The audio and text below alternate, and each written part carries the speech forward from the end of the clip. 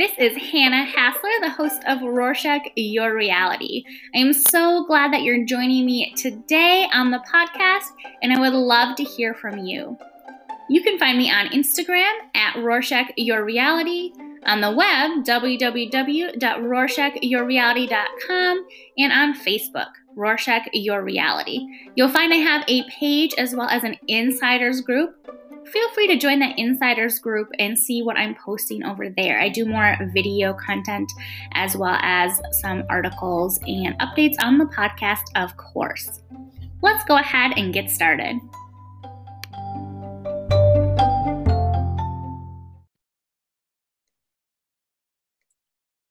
Today we are joined by Stacy Sims, and I am so excited for everything she has to share with us about her career, her family, and her upcoming book. Stacy, could you start by telling us just a little bit about yourself, maybe who you are and what you do? You got it, Hannah. Thanks so much for having me. Yeah. So I host a podcast called Diabetes Connections. It provides inspiration and information about type 1 diabetes. My son was diagnosed with type 1, which used to be called juvenile diabetes, right before he turned 2 back in 2006. He is now 14 and a freshman in high school. And as you alluded, I have a book coming out it's called The World's Worst Diabetes Mom. And it is real life stories of raising a child with type 1 diabetes. And my previous career was in broadcasting. I was a local TV and radio show host in news. Oh my gosh, wow. And what is something that you are super passionate about? I am super passionate about connection, and particularly in the diabetes community. And what I mean by that is there's a lot of online support. And, it's funny that now I provide that online support with the podcast, but there's a lot of support that you can get on Facebook and social media, but there's really no substitute for in-person connection. And when you're raising a child with a chronic condition or you have a chronic condition, you really need that peer support.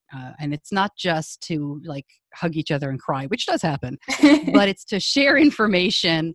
We only see our healthcare practitioners for a few minutes a couple of times a year, but there's so much more to learn with a condition like type 1. And so having those real life connections makes a huge difference. So I really I've done a lot with that in my own life and trying to help other people. Oh, I love that. And when I was looking at your site and your book, which will be coming out October 10th, so it'll be available on Amazon and your site when this episode airs. Yeah. It's called The World's Worst Diabetes Mom, and that just made me laugh. And what can you share? Where did the title come from? Sure. So, I think it's a parenting thing these days, not just parenting a child with a chronic condition, but in parenting, there is this crazy pressure to be perfect. And we see it, right, in everything from, how we pack our kids' lunch for school, right? All those Pinterest beautiful things. And, and then if you're just putting a sandwich and an apple in, you kind of feel like a failure. We see it in, what college is your child going to go to? And we see all this real, search for perfection in parenting that I know my parents didn't worry about. And I think in the diabetes community, it's gotten to the point where we measure so much. There are numbers every day and really almost every minute that we're attaching a lot of emotion to this pursuit of perfect numbers and perfection. And so the book came about because I'm like most parents of kids with diabetes, I'm in Facebook groups and we discuss things and we debate. And, look, with every parenting community, there are going to be agreements and disagreements. And I was having a conversation with somebody and they completely disagreed with the decision I made, to the point where they were getting really ugly about it. How could you do that? That was a terrible thing. You're sacrificing the long-term health of your child. Right. Well, it happens. And I didn't back off like a smart person would. I kind of doubled down and I got ugly. And then they said, you're going to kill your child. And I said, well, I must be the world's worst diabetes mom. And then I felt like an idiot. So I deleted the conversation. And, but later that day, a light bulb kind of went on. And I had been talking to a local publisher here in Charlotte, North Carolina, about putting my blog posts together. I've been blogging since my son was diagnosed.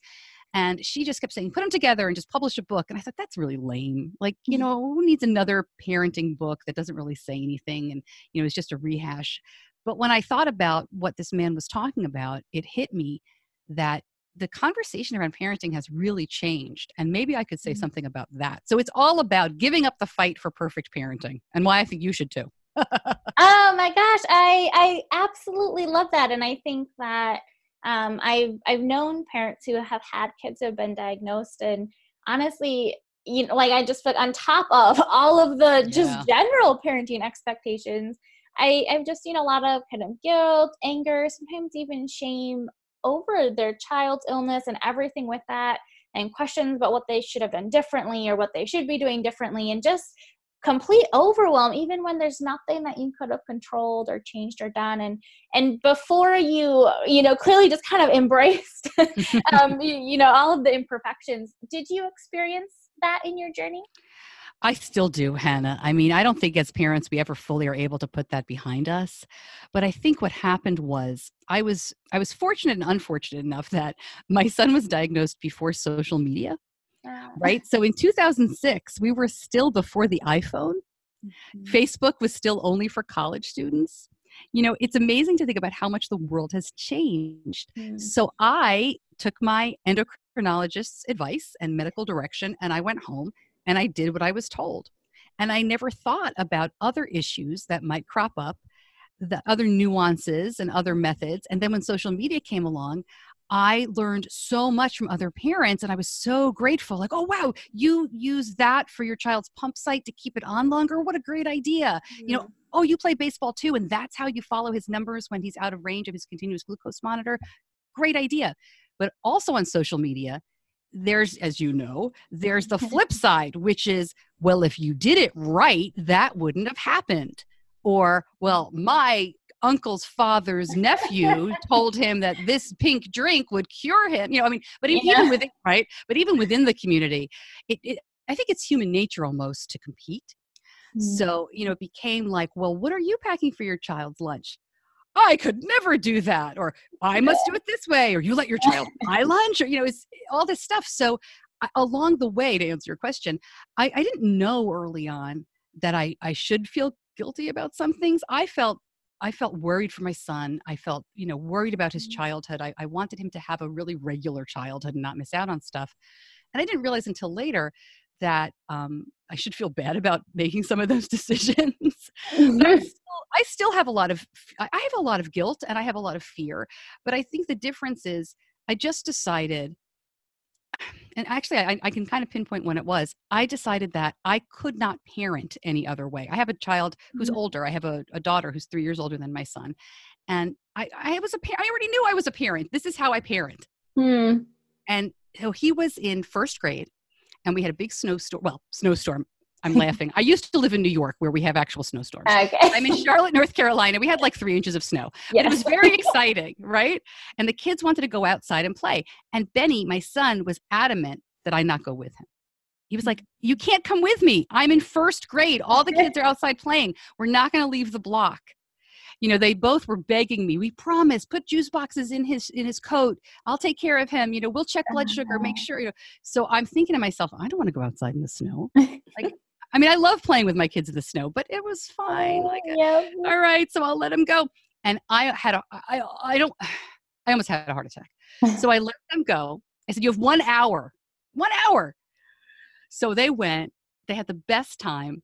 And, luckily we have a great neighborhood. They know everybody on my block. So my son knew to knock on somebody's door if he was in trouble, if he didn't feel well.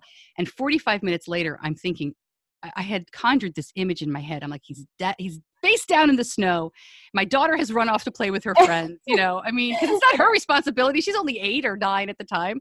But he called me and I'm thinking, this is it, right? He said, can you come get me? Are you okay? Why? He was fine. He was tired. He didn't want to walk home. And that was a real turning point for his independence. It really was. It's funny. Oh, I love that. And I'm sure that you learned so much about the illness, just, kind of in your own little world with your son and your family. So what inspired you to kind of take that and want to become an advocate and an educator for others? Well, it happened right away. When my son was diagnosed, I was a radio show host. I did Charlotte's Morning News on an AM station, your news, weather, traffic station. And I was gone from work for about a week. When I came back, I explained what happened. But it wasn't the kind of show where you could talk about your personality, your personal life a lot. I mean, there's some radio shows like that, but ours was not one of them. And people started emailing me and saying, I have type 1 diabetes, and here's my advice. I got letters from, it was amazing. It was firefighters and bankers and a police officer who all said the same thing, like, let your son live, don't baby him, he's going to be fine. It was harder on my mother than me, which I still don't believe. But, it was great. But I realized right away, like, I have to share these stories and I have to talk about this. So I started my blog, and that kind of led me to speaking and advocating from there. And I kept the blog just kind of like a record. Here's what we did, tried. And I was lucky enough to know some people in the Charlotte area who had children with type 1 diabetes, because I was a health reporter at the time. So I was that health reporter trying to desperately figure out, what's the difference between type 1 and type 2? Whenever I did a story. But then, of course, to live it now, is something completely different. But that's really how the blog got started. And then everything came from that. Wow. And I know that you had mentioned that you genuinely loved your career and you loved what you were doing. But it is something that eventually you have completely walked away from, and you're not in that. Can you share a little bit about what ultimately kind of brought you to the walking away point? Sure. Boy, that's hard. So I was one of those people who always knew what I wanted to be when I grow up. I knew in 7th grade that I was going to be a TV reporter. And I did. I worked in radio when I was in college, and I interned at a local TV station. I started in television shortly after graduation. And for 10 years, I worked as a local TV anchor and reporter. And then for another 10 years, I worked as a morning radio show host. And the last 13 years of all of that combined, I was getting up at 2:30 in the morning. So, my day started at work at 4 a.m. So I was up and out by 3:15. It was crazy, and I really don't know how I did it, but I loved it. Morning television and morning radio especially is where you want to be if you're in that industry. But it's really hard. And during that time, I had 2 little kids. My husband owned a restaurant, so I worked mornings and he worked nights. So it was really tough. We never saw each other. It was great for the kids, and we had daycare. So it was a lot of handing off and running around, but we made it work. But then when my daughter was in middle school, she was doing these evening activities, and I was really burning the candle at both ends. Plus, with my son having diabetes, there were nights when I was up treating a low blood sugar, treating a high blood sugar, something crazy would happen, a pump fail, something, whatever. So I was rarely getting more than 4 or 5 hours of sleep a night. Yeah. And I got really sick. In the summer of 2012, I was hospitalized, and it was this mysterious illness. It turns out that it wasn't all that mysterious at all. It just took them a while to figure out what was going on. And I'm very open about it. I've blogged about it. I have ulcerative colitis, which is not the sexiest of diseases, but it is what I have. And it took them a while because I didn't fit the profile. I was young and healthy, and I didn't have too many previous symptoms. Although looking back, I really did. I just didn't tell anybody. I'm dumb that way. Like a lot of women, I'm like, I'm fine. I got to take care of my kids. I'll be all right. It was terrible. So I was very ill. I was very ill. I was in the hospital for 2 weeks. And then when I was finally at home, I couldn't go back to work for a month. And it was during that time I did a lot of soul searching. And I thought, is this really what I want to keep doing? And I loved the job, but I just felt like it wasn't good for me anymore physically. And I couldn't see myself making the changes I needed to make. It wasn't practical to say, I'm going to go to bed at 7:30 every night.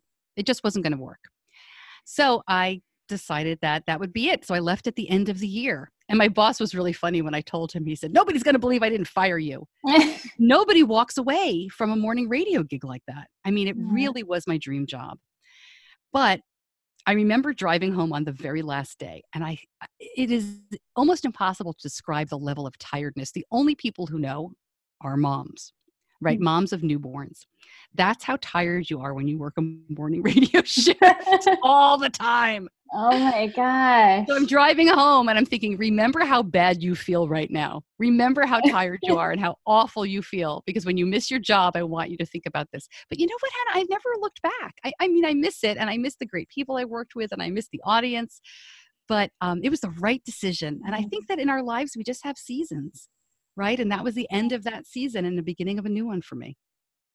Oh, I love that perspective. And for listeners who might be kind of having similar struggles, maybe with the weight of a career that on one hand they love or they've worked really hard for. I know a lot of us get hung up on like all of the education that we've had to prepare us for this specific career that we're doing. But at some point you also know, like, this is not good for me. It's not healthy. It's not right. Do you have any advice on how those listeners might be able to kind of navigate their way towards healthier footing? I think it's very difficult because, you have put in all of that time and all of that effort. I mean, I had really fought my way, especially as a woman in talk radio. I was the only on-air woman on that staff. I was really one of the only women on that staff. And it had taken me a long time to get where I was. That was very difficult to walk away from. But I think we have to recognize that everything you've done, the education you've put in, the experience that you have, it doesn't stop counting. It doesn't just fizzle away. It's there and it will help you in everything that you do. My family jokes a lot because when I was growing up, I say I wanted to be a TV reporter, but before that, I was going to be an actress. And I was definitely going to do that. And I took acting lessons and I got headshots and I was just about to start like seeing agents and trying to book commercials when I was like 13 or 12. And then I decided once I got a little bit into the business, just a taste of the other people and the competition, I was like, there's no way I can do this. Like, I am not talented enough. These people are incredible. Oh, these people, they can sing, they can dance. I grew up in the suburbs of New York City. So I was seeing people, we were auditioning for Broadway shows and commercials. Oh my God, they were amazing. And I remember saying to my dad, like, this is fun, but I think this is going to be my hobby. And I'm just not good enough. And he laughed, but he said, well, all this stuff will serve you very well. And he could have been really angry because they had paid for acting lessons and voice lessons. But instead, it really did serve me well later on in terms of public speaking. And, I'm reading, as we're speaking, I'm doing the audio version of my book. Nice. And those acting lessons are coming in. But, the practical point too is I was in a position where I knew I could leave that job and I could get another one. So my husband, I couldn't get the same job. I knew I wouldn't be paid as much. I knew I wouldn't, there was only that one radio job in my town. It's not like I could go over to the competition and say, I'd like to do your morning news. It wasn't going to happen. But I think it's also really important to recognize that I had the luxury of being able to say, my husband and I sat down and said, we can do this for a year. I could be completely unemployed for a year because I was also the health insurance provider. Right? So, it was, and the restaurant was up and down, but I knew we could do it for at least a year. And I also knew I could get a job. I could work in public relations. I could work, whatever. I could figure something out. So I think that I don't want to be too cavalier about it because I do think sometimes we don't have those choices, right? If I needed, and I actually found a job with health insurance, a part-time job with health insurance, which is crazy. Yeah. Later. Yeah, that's another story altogether. But if those things aren't happening, sometimes we do have to stay in the job that we're not crazy about for a while, but it doesn't mean it's forever. And I think it's important to acknowledge that, I was pretty lucky to be able to do that. And that my husband, he decided to get out of the restaurant business very shortly after he had an opportunity to, sell the restaurant and move on. And he did that, but it wasn't enough money that we could retire on. So then we had to do like rock, paper, scissors. Who's going to get a real job? And luckily for me, I had this part-time job with health insurance, which bought us some time, but he got a terrific job. So now he's got the health insurance, he's got the job. And I've been able to grow my business for the last couple of years in a way that I wouldn't have been able to do if I had to continue to be that earner with the health insurance. So I just want to kind of pull the curtain back and say that I understand that not everybody has that opportunity. But I'm really grateful that I did.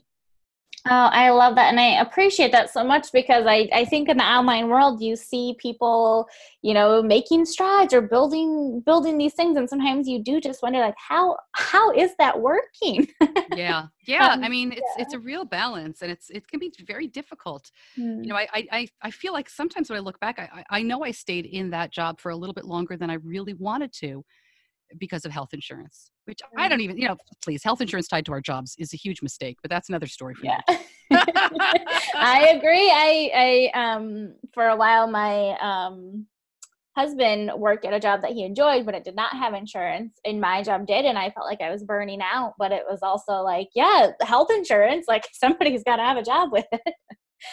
So yes, definitely know about that whole struggle. That's funny.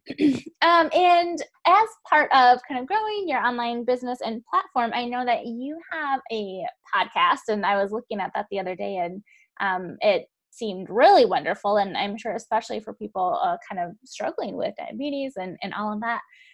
When did you get started with that, and how long did it take to kind of hit your stride on the podcasting angle? So I started this podcast in summer of 2015, and I had been thinking about it for a while.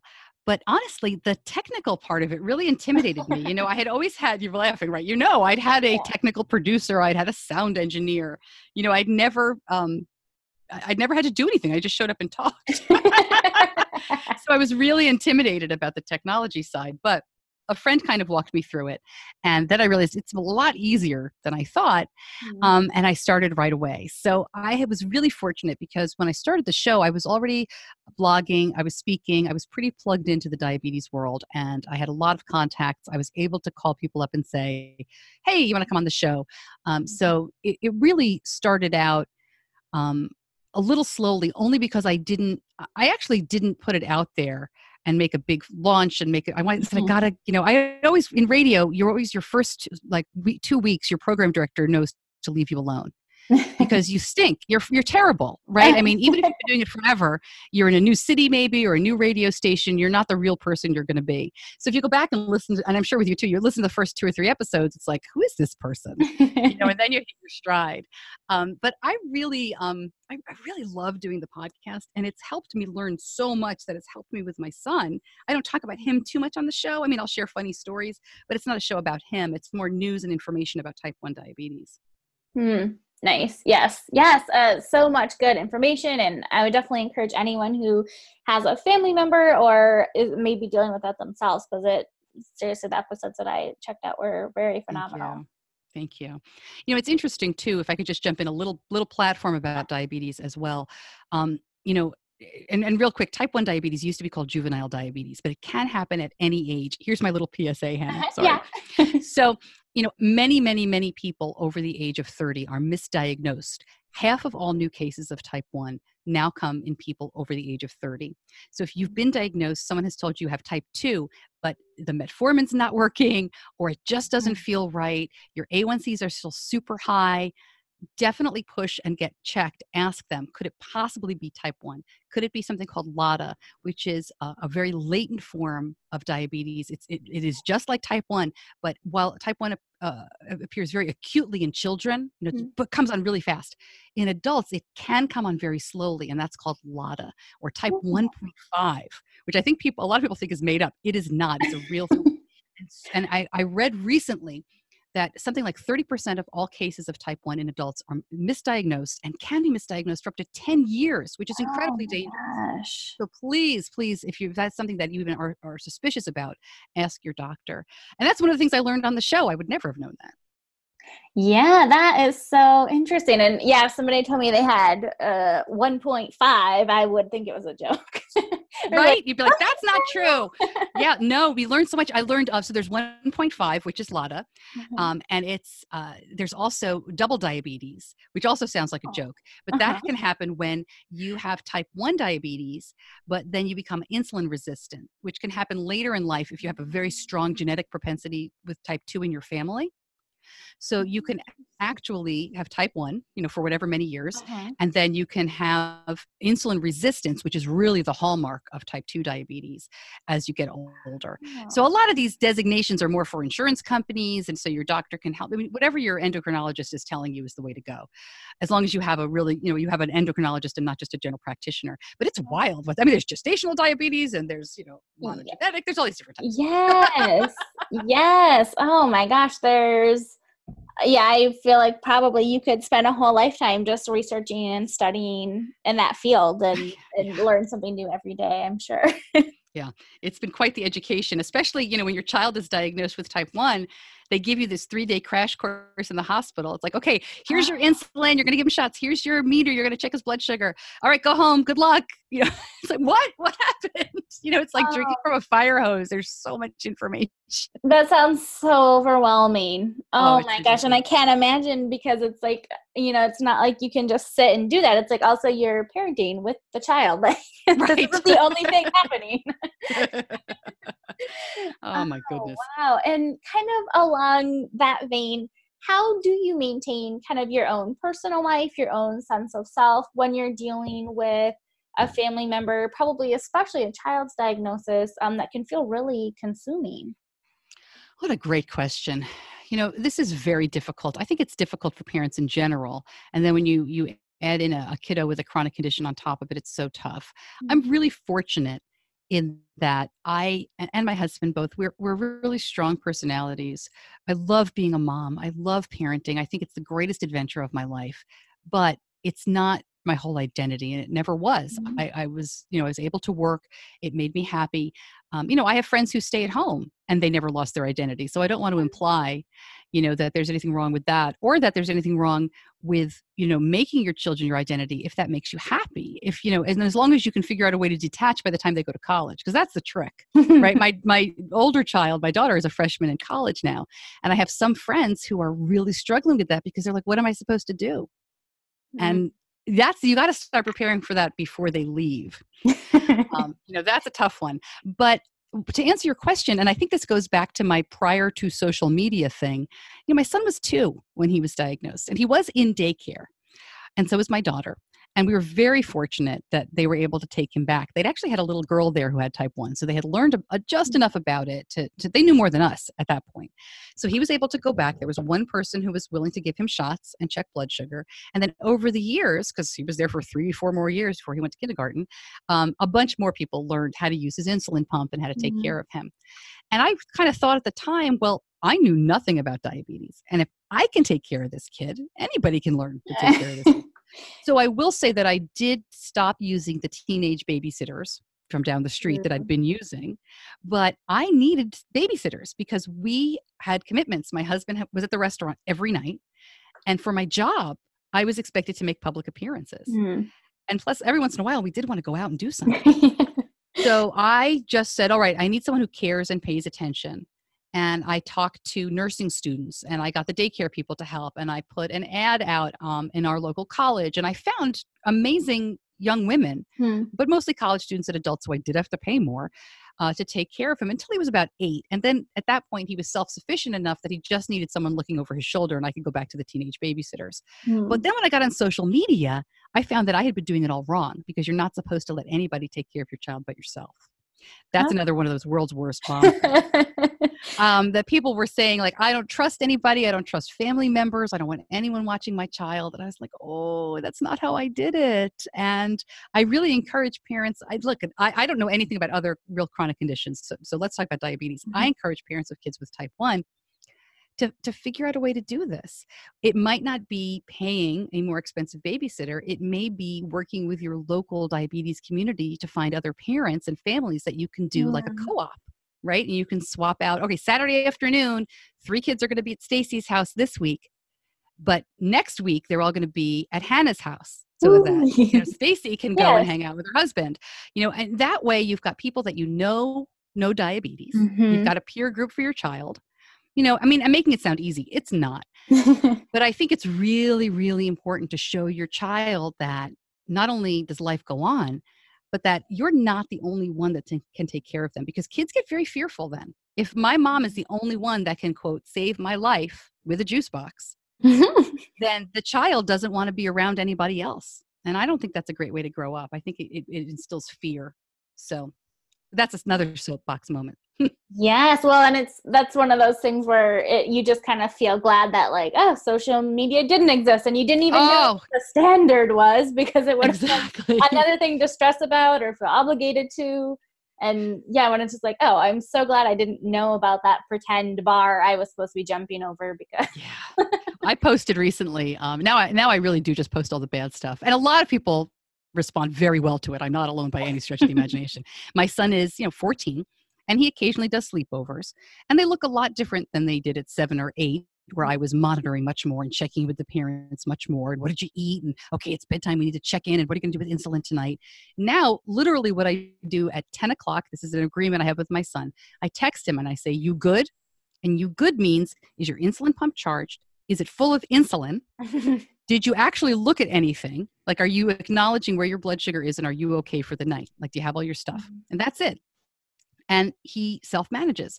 So at this last sleepover, his blood sugar was fine. He crashed. I don't know what they were doing, running around like crazy people before bed probably, but he crashed very low and then he went back up. And by the time I picked him up, he was in a higher range for the morning than we like. But I knew what happened. He crashed and he treated a low blood sugar with quick acting sugar. And he just over-treated because he was by himself, and his brain, when you're low like that, you're not really thinking clearly. Your brain is screaming like, give me sugar, keep me alive. So he got in the car and he said, I know you saw him high. I over-treated. And I said, did you have fun? Are you okay? And we kind of talked through it. And I posted that. I posted I can see a graph of his blood sugar on my phone, which holy cow, it's amazing. That's crazy. Oh yeah. So I posted that and I told the story and I said, I think this is a great successful sleepover. What do you think? And most people said, good for him. That's great. There were 1 or 2 people who said, this is why we don't do sleepovers.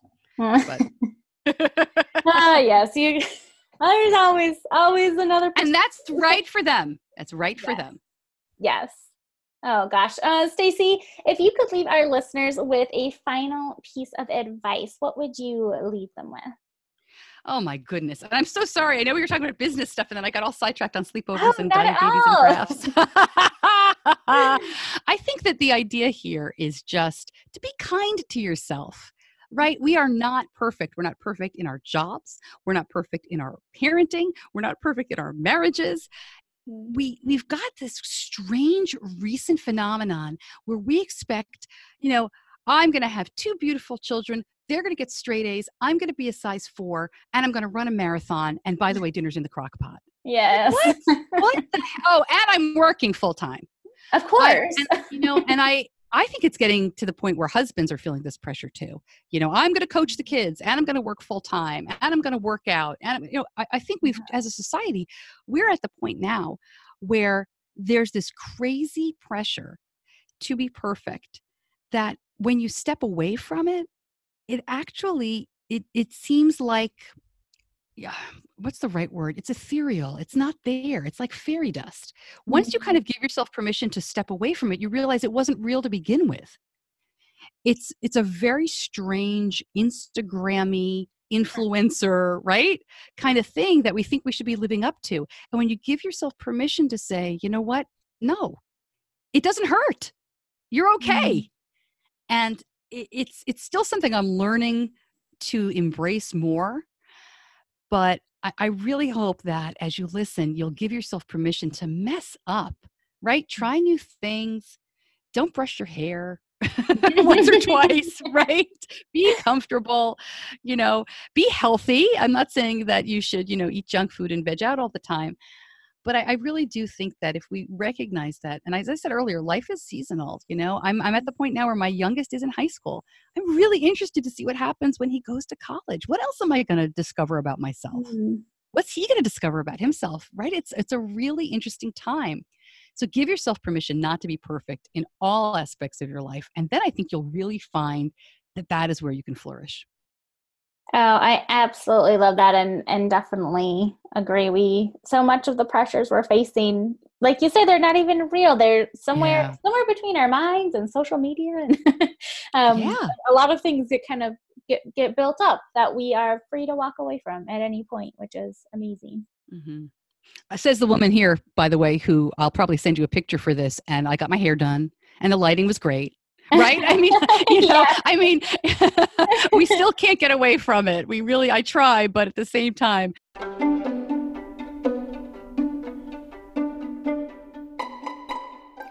Thank you so much for joining us on today's show. Definitely check the show notes if you want links to either myself or today's amazing guest. You can like and subscribe on your player of choice. And of course, I always love if you leave a rating or review. Thanks so much. Until next time, this is Hannah.